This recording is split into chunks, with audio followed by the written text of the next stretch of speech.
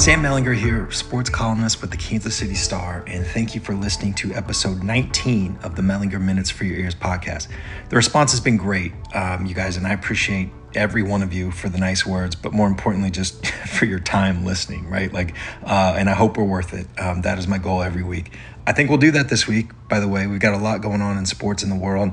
We've got questions about what Kansas City might feel like without football, the consistency or inconsistency of colleges and their approaches to COVID, and what's being missed out without fans at Kauffman Stadium. As always, I think one of the things that hopefully makes this podcast stick out is we have some audio that you will not get anywhere else. This time it is Royals chairman and CEO John Sherman. We talked at length this week about a number of topics, and hopefully you saw the column on that already. But even if you did, maybe even especially if you did, I think you'll be interested in some of these clips. These are things that didn't make the column, and I think there's some value in hearing it directly from him and how he answers the questions. We're still getting to know John, right, as the Royals owner. So at this point, I feel like every bit of insight we can get on him is useful. And, you can make your own judgments, obviously. But to me, every time I hear him talk, I find myself feeling like I know who he is a little bit better, and honestly, I feel like I respect him a little bit more. But we'll get to that soon. I wanted to start today with the Chiefs. This podcast is dropping on Friday, which happens to be the first day that some of us in the media will be able to watch their practice, which means, football, right? Oh my God, guys, I'm jacked. I'd be jacked even if this was 2012, right? And the Chiefs stunk. The romanticism of baseball gets a lot of play, and for good reason, and I am guilty of being part of that. But, just the pace, the organization, the sounds, the speed, the power of football, when it comes back, man, it takes a backseat to nobody. And, this may be a weird thing to think about or say, but this would be a unique preseason for the Chiefs, even if COVID did not exist, right? Usually when we talk about unique, we talk about, the changes that COVID is forcing, but look, the best NFL teams, those are usually the ones that best manage change and turnover, right? Because most years, a third of an NFL team's roster or more can be different. The Chiefs had 20 of 22 starters coming back. That's an amazing number. And that number now, it's, technically 19, but more realistically 18 with, running back Damian Williams and right guard Laurent Duvernay-Tardif opting out. But, however you want to count it, it's essentially a plug-and-play defending champion.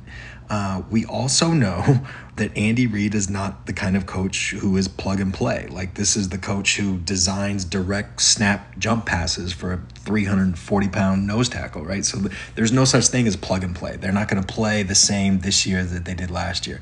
The players will largely be the same, and I think the broad strokes of what this thing will look like on both sides of the ball will be similar, right? On defense, it's aggressive pass rush. It is lots of responsibility for cornerbacks. It is Tyrann Mathieu playing all over the field. On offense, that is, lots of pre-snap motion, lots of one-on-one matchups created. It is an outrageous collection of speed challenging downfield, but we don't know the specifics quite yet. And that's what's going to start coming into focus now. Clyde Edwards-Helaire, the first-round pick, the running back from LSU, he is incredibly well positioned to have a monster rookie season. And assuming he can pass protect, and the very early indications are encouraging, but he's sort of this unnecessary, additional nightmare for defenses, right? Even those of us who believe that good running backs can generally be had without first-round picks, even for those of us who believe the secondary could have added depth and talent with that first round pick, my goodness, it is obvious what the Chiefs see here. They are keeping their strengths. This is a dynamic player who can be used to force opposing defenses into choosing whether to cover him or Travis Kelce one-on-one with the linebacker. Think about that. Good answers don't exist, right? This is a stupid thing to say, a preface it like that, except that it's true, that the Chiefs will have even more talent around Patrick Mahomes this season than they did in the Super Bowl run. There isn't a single important offensive player who is at that stage of his career where you're expecting a drop in production. Damian Williams is probably underappreciated, but even with him opting out, I think Edwards-Helaire is probably an upgrade.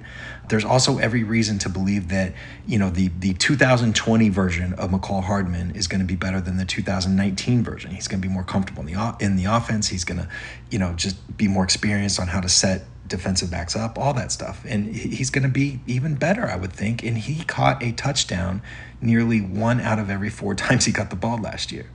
That's crazy. It was basically 1 out of 7 times that the ball was thrown to him, it ended up in a touchdown.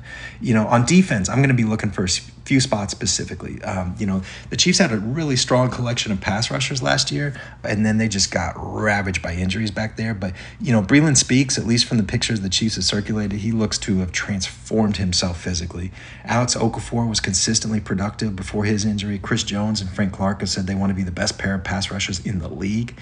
Willie Gay Jr. sure seems to fit exactly what the Chiefs needed, a linebacker that can cover. I want to see how that speed looks in practice against one of the fastest offenses in the league, right? I'm also interested in Charvarius Ward. He was, undrafted. Think about this, like undrafted and barely used in 2018. Then he was a starter and consistently reliable in 2019. And then this offseason, as he told us here on the podcast a few weeks ago, he got his vision fixed. Like he really could be in line for another breakout, if he's able to make more plays on the ball now.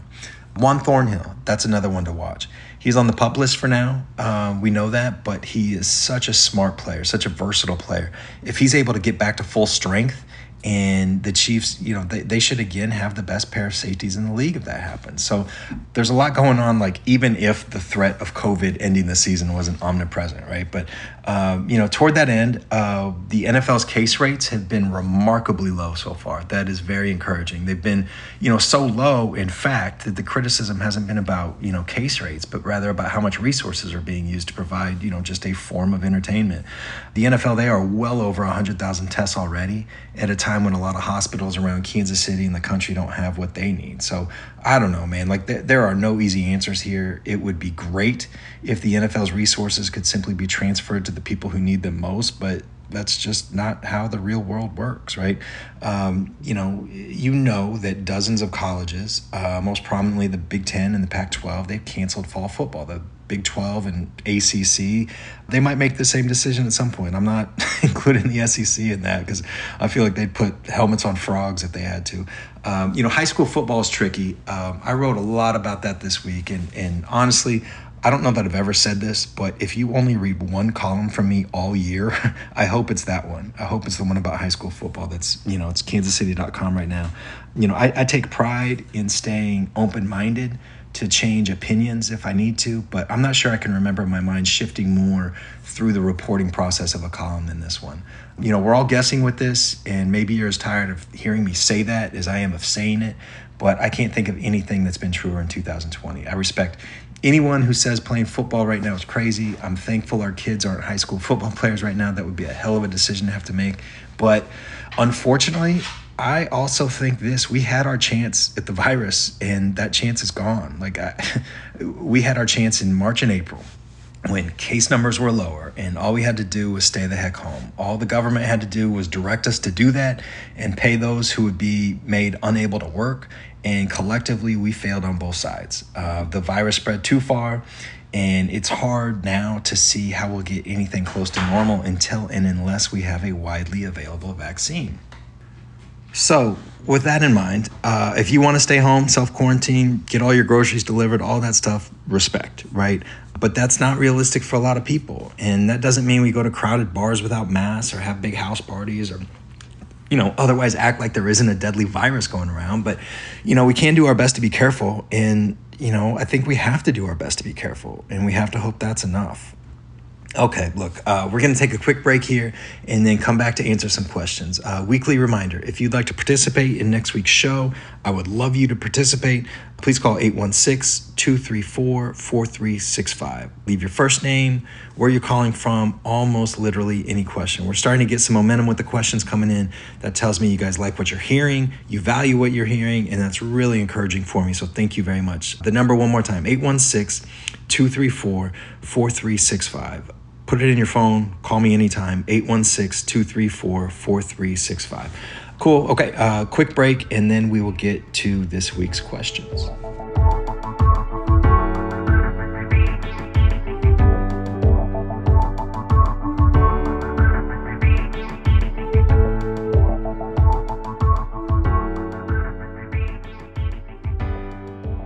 Hey, Sam, this is Chris and Lenexa for your podcast.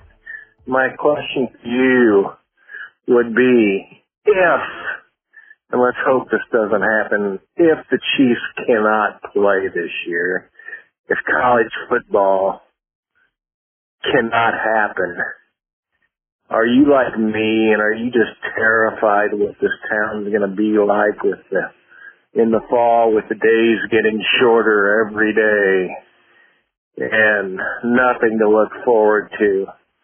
How miserable this town is going to be. I'm not trying to be Debbie Downer, but I just, I think sometimes the media and stuff thinks people want sports too bad, and they almost criticize us for wanting sports too bad, but I don't want to think what this town's going to be like this fall without the Chiefs. So, discuss that, please. Well, pardon me for a minute, guys. I'll be back to answer this right after lighting myself on fire. Good grief, man. Look, I love football as much as anybody. Fall is the best time of year in Kansas City to me, and it is not close. Some of that is the weather, backyard bonfires, the first sip of beer while the grill heats up, the trees, in a normal year at least, the Plaza Art Fair, kids going back to school, all that stuff. But, if I'm honest, a lot of it is just also football. Games on TV and the windows open. I mean, that's just sort of the background noise of our house on fall weekends. And, of all the Chiefs seasons that have ever happened, this might be the one you'd most want to protect. There is no telling how many great plays, how many great moments, the memories, just time with friends. There's no telling just how much of that would be lost without football this fall. There's only sort of telling that a lot would be lost. But, look, all that said, and I don't say this lightly, if the NFL gets to a point where it cancels, we've got bigger problems than, what to watch on Sunday afternoons, right? But, okay, so here's Ken with a good point. Hi, my name is Ken from Lenexa. My question is, shouldn't conferences be consistent? For instance, if you're going to say no outdoor football, how is indoor living safe? But on the flip side, if you say we can play football safely, shouldn't you always also be hard pressing your students to follow protocols to allow you to play? Ken, my man, yes, 100%. The data show that the recent spikes in case rates are largely with young adults. There is no place in the world with more young adults than college campuses. That makes sense, right? Young adults know the data. They know the data shows them to be less vulnerable, both in terms of symptoms and death rates. And no matter what the people on either extreme will tell you, a 19-year-old college sophomore should behave differently than a 74-year-old grandmother. That's common sense, right?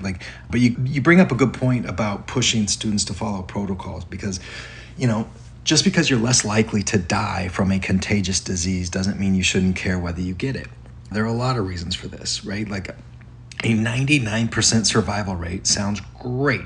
But if you get the disease, you are going to be wrecked mentally, emotionally, everything about whether you're the 1%. But this, it's not a binary thing either. That's the thing that I feel like people get oversimplified and just ignore or don't want to think about. This is not binary. You do not either die or you're completely fine. There's a lot of evidence about lung complications, about heart complications, and this is even in young people and even in those who don't show symptoms. So, if wearing a mask is the difference between your neighbor having heart complications for the rest of her life, shouldn't you wear a mask? There's also the spread, right? You may get it and be fine. Overwhelmingly, the data says you'll be fine. But even ignoring the chance that you won't be fine, there's a pretty damn good chance that you'll pass it along to someone. And maybe that person isn't fine. Maybe that person gives it to someone else who isn't fine. You see how this goes. But, anyway, the point, yes, Ken, we are in lockstep here. Colleges should be proactive with this. They should make reasonable precautions, the social expectation. It should just be reasonable to expect people to wear masks indoors, to create that critical mass of that just kind of happening automatically. That's not just campuses, right? We should all be doing that. That's how we get to live our lives. But okay, one more question. This one from Derek.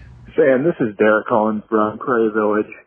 Hey, I really miss being out at Kaufman this baseball season. And so my question is, obviously there's a lot of things that we miss. Tailgating, being in the sun with friends, baseball, obviously your favorite ballpark food. So my question would be, what's the one thing that you miss most from going to Royals games? Whether it's the pregame experience, during the baseball game, seeing the guys play, postgame, whatever it might be. But what do you miss most about being at the K? Thanks.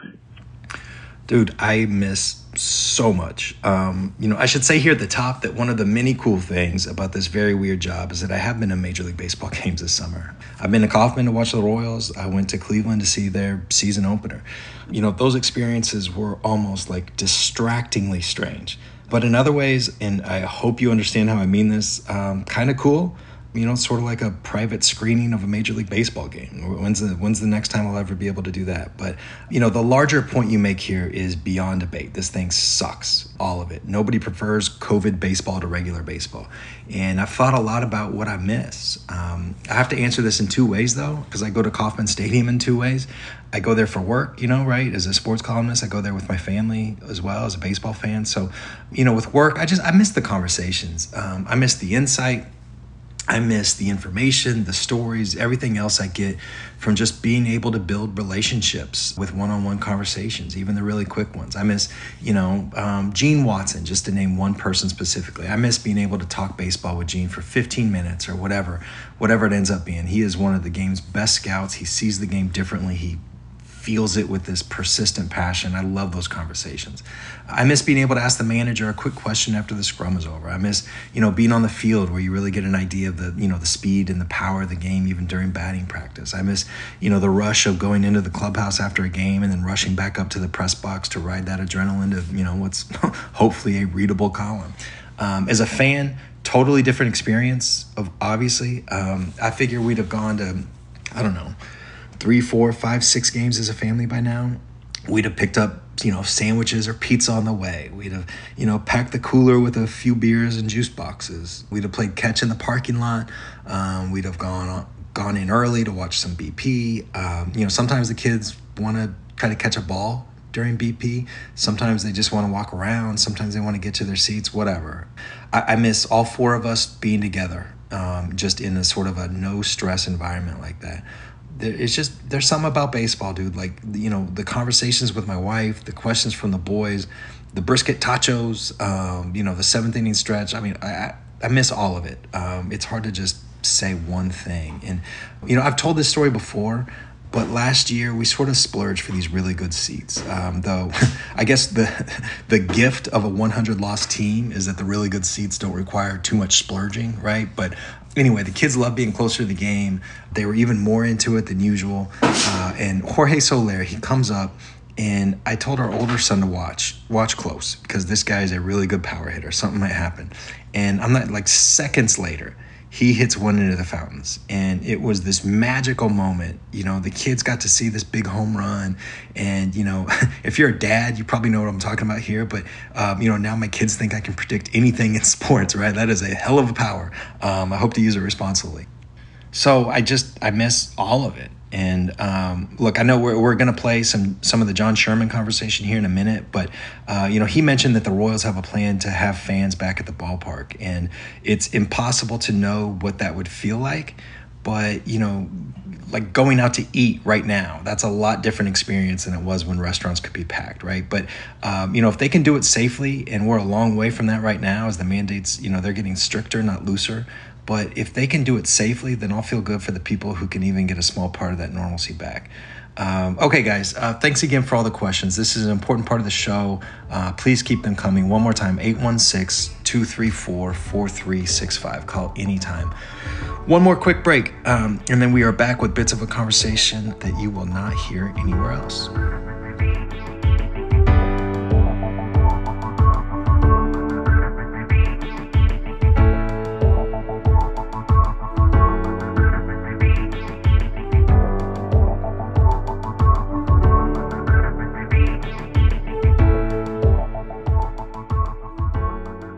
Hello again. I hope you saw the column on kansascity.com from the conversation with John Sherman.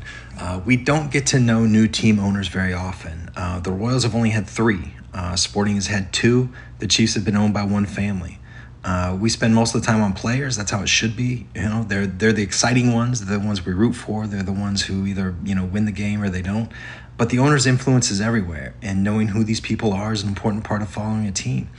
And so far at least, John Sherman is hitting all the right notes.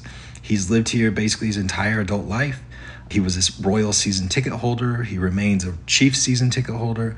His view of owning a baseball team is as a civic responsibility. Those are his words.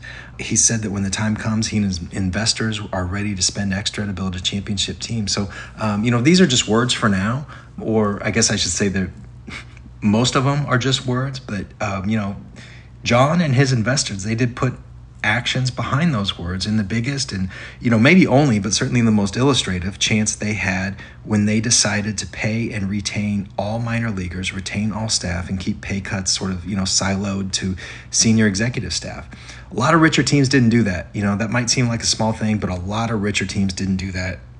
Hello, Angels. And, these are not just richer teams, but these are teams owned by men who've benefited from years of record revenue, while John and his guys, they just bought this team right before the economy dumped, right? He had an excuse to cut pay, to cut staff, to cut minor leaguers that nobody else in baseball had. So anyway, I asked John about that process of making that decision. The answer is a little long. It's about 2 minutes, but I want to include the whole thing here because it wasn't in the column and there's a lot to unpack.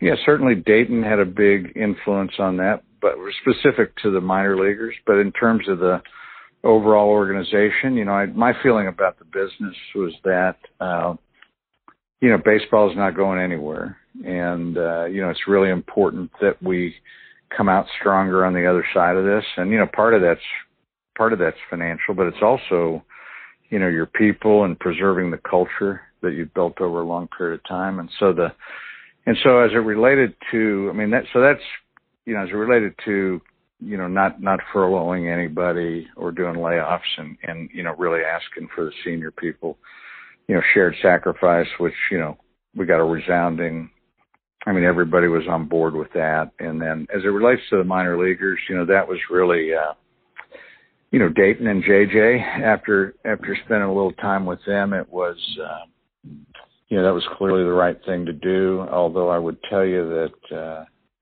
I had no idea that we were going to get that much positive feedback for that decision relative to the minor leaguers. And we didn't do it for this reason, but we've certainly, if you think about a 5-round draft, we get 6 picks in the first 5, but if the 6 or 7 undrafted free agents that we signed, depending upon who you believe and, kind of third party ratings of these players, we signed somewhere in the neighborhood of, I think I saw one report, 5 of the top 15 available players. Yeah. So that's like getting, 5 or 6 round picks. And so that, and then, also my experience is, if you can get professional athletes to want to go to work for you, that's a pretty remarkable thing. And that's not something we just did in the last, 6 months. That's something that Dayton has, built up over a long period of time here. There's a lot in there, right? That's John putting action to the words about this being a long-term thing. That is him putting action to the words about this being a civic responsibility. That is him putting action to words about being willing to spend a little bit more when the time calls for it. And that phrase he used here, being better on the other side of this, that's something he talks a lot about to his other investors and to people in the organization. Be better on the other side of this. Those people have heard that a lot. That is sort of the mantra of the organization. And, that's what we should all be doing, right, in a lot of ways. But, in that answer, I think John is also showing respect for his baseball people. He is putting action to the words about him investing, not just in a franchise, but in a culture. He's showing with actions that the Royals prioritize their people over profit. Or I guess more specifically, he's saying that the Royals believe that investing in people will create more profit, more success. And, okay, so speaking of money, obviously that's the thing that most fans will look at first with an owner. If an owner spends above his market, chances are fans of that team will like the owner. If an owner cuts corners or lets every free agent go, then it's going to be hard for that owner to be liked. And, John has, and this is interesting to me, he has talked a lot about sustainable winning. And that's fairly basic stuff, right? But he has done that in a way that, to me, it is subtly signaled that he wants things to be different here than they've been. You know, the Royals lost 100 games. They picked high in the draft. They won back-to-back pennants in a World Series, and they lost 100 games again. You know, John comes from what's proven to be a fairly sustainable operation in Cleveland, and he wants that here. To me, that means that Dayton Moore and Lonnie Goldberg need to be more productive when they're drafting in the 20s. They need to continue to be proactive with locking young guys up before free agency. The Royals have been really good at this, by the way, with David Glass, but they also need more money from the owner. And, you know, look, that caricature of David Glass as this like miserly Scrooge, that was outdated for the last decade or so. And, you know, Glass consistently spent above the club's rank in attendance, for instance, and he did it with one of the worst TV contracts in professional sports. But he also demanded that those deadline deals in 2015 would be payroll neutral. He did not come particularly close to the offers that Eric Hosmer and Lorenzo Cain got on the open market. And, you know, that's not how an owner operates if sustainability is the goal. If sustainability is the goal, you take on Andrew Miller in that salary like the Indians did in 2016. If sustainability is the goal, you don't let Hosmer and Cain walk in the same offseason. So anyway, I asked John about what he saw as the owner's role for that kind of sustainability from a small market.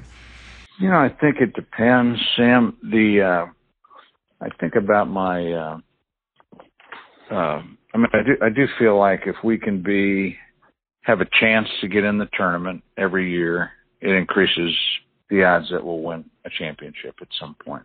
Yeah. But I think you still got to be ready to do what it takes to add maybe the final pieces of the puzzle.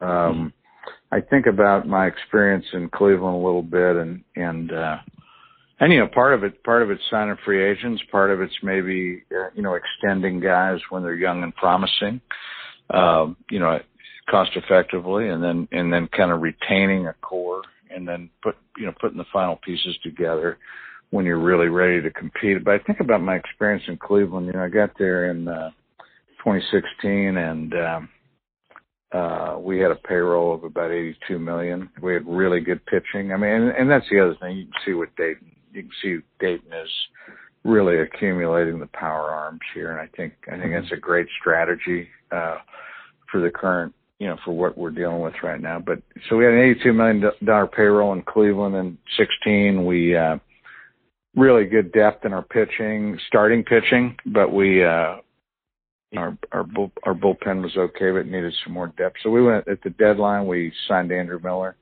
and you know, he wasn't just a rental. I think he had that year and two more years. So we picked up Coco Crisp and Brandon Geyer as well, and we went to the 7th game of the World Series, lost to the Cubs. That off season, we signed Edwin Encarnacion to a 3-year deal. That was the largest free agent deal in Indians history. And we probably had our best team in 2017, right? That's actually the team we all thought would win the World Series. We won 22 games in September in a row, but, you know, we showed up, we played the Yankees in the first round and lost to them in 5 games. So he went on really quick. He talked about drafting better, about developing better, signing young players long term. He talked about a lot of things. And then he said this. We want to do all of those things. And then we're going to commit to spending the money when it's the right time and we can compete for a championship. Okay. And you know, in the meantime, I think it's important. I think it's really important now that that's the objective. And I think it's really important that we're measuring our progress toward those goals. And how do you measure that? How do you do that? Well, I think part of it is, you know, the quality of your farm system and the quality of your up and coming talent. You know, I mean, you got to believe that you're developing well, and you know, and I think here, what I've come to appreciate about the Royals is that we have a really, really good group of baseball people led by Dayton and JJ and, you know, Scott Sharp and all of them, Lonnie, and then they're supplemented now by really more developed in the science areas, whether it's data analytics, performance science, behavioral science, and so I think you get the best of. I think you get those guys that have that traditional baseball background sitting right next to the guys that can give, and they learn from each other. Mm-hmm. And so I like what we're doing there. We have to do all of those things. Yeah. But when, in terms of measuring progress, I think, I just think we have to be better. We have to show that we're getting better in all areas. And there's lots of ways to measure that. Wins and losses are one of the ways, but there's lots of other ways to measure that as well. So there's a lot of insight in here, you guys. I'm just telling you, owners are not always this honest. They're not always this transparent. He is giving us his plan, his experience. He's communicating respect for his baseball people and his expectations for their performance. We rarely got this much insight from David Glass. We hardly ever hear it from Clark Hunt. John is giving it to us like somewhat regularly now, at least so far. And that means more perspective. That means more information for anyone following the Royals. It's good stuff. And, obviously a huge thanks to John for his time and insight. Okay, guys, I hope you enjoyed this as much as I did. I hope you enjoyed the show overall, and I hope you come back next week. Big thanks to Randy Mason and Savannah Smith for putting this together, and the biggest thanks to you for listening. As always, I appreciate your help. Hope we're worth the time. Have a great weekend. Stay safe, be kind, and I look forward to talking with you again next week.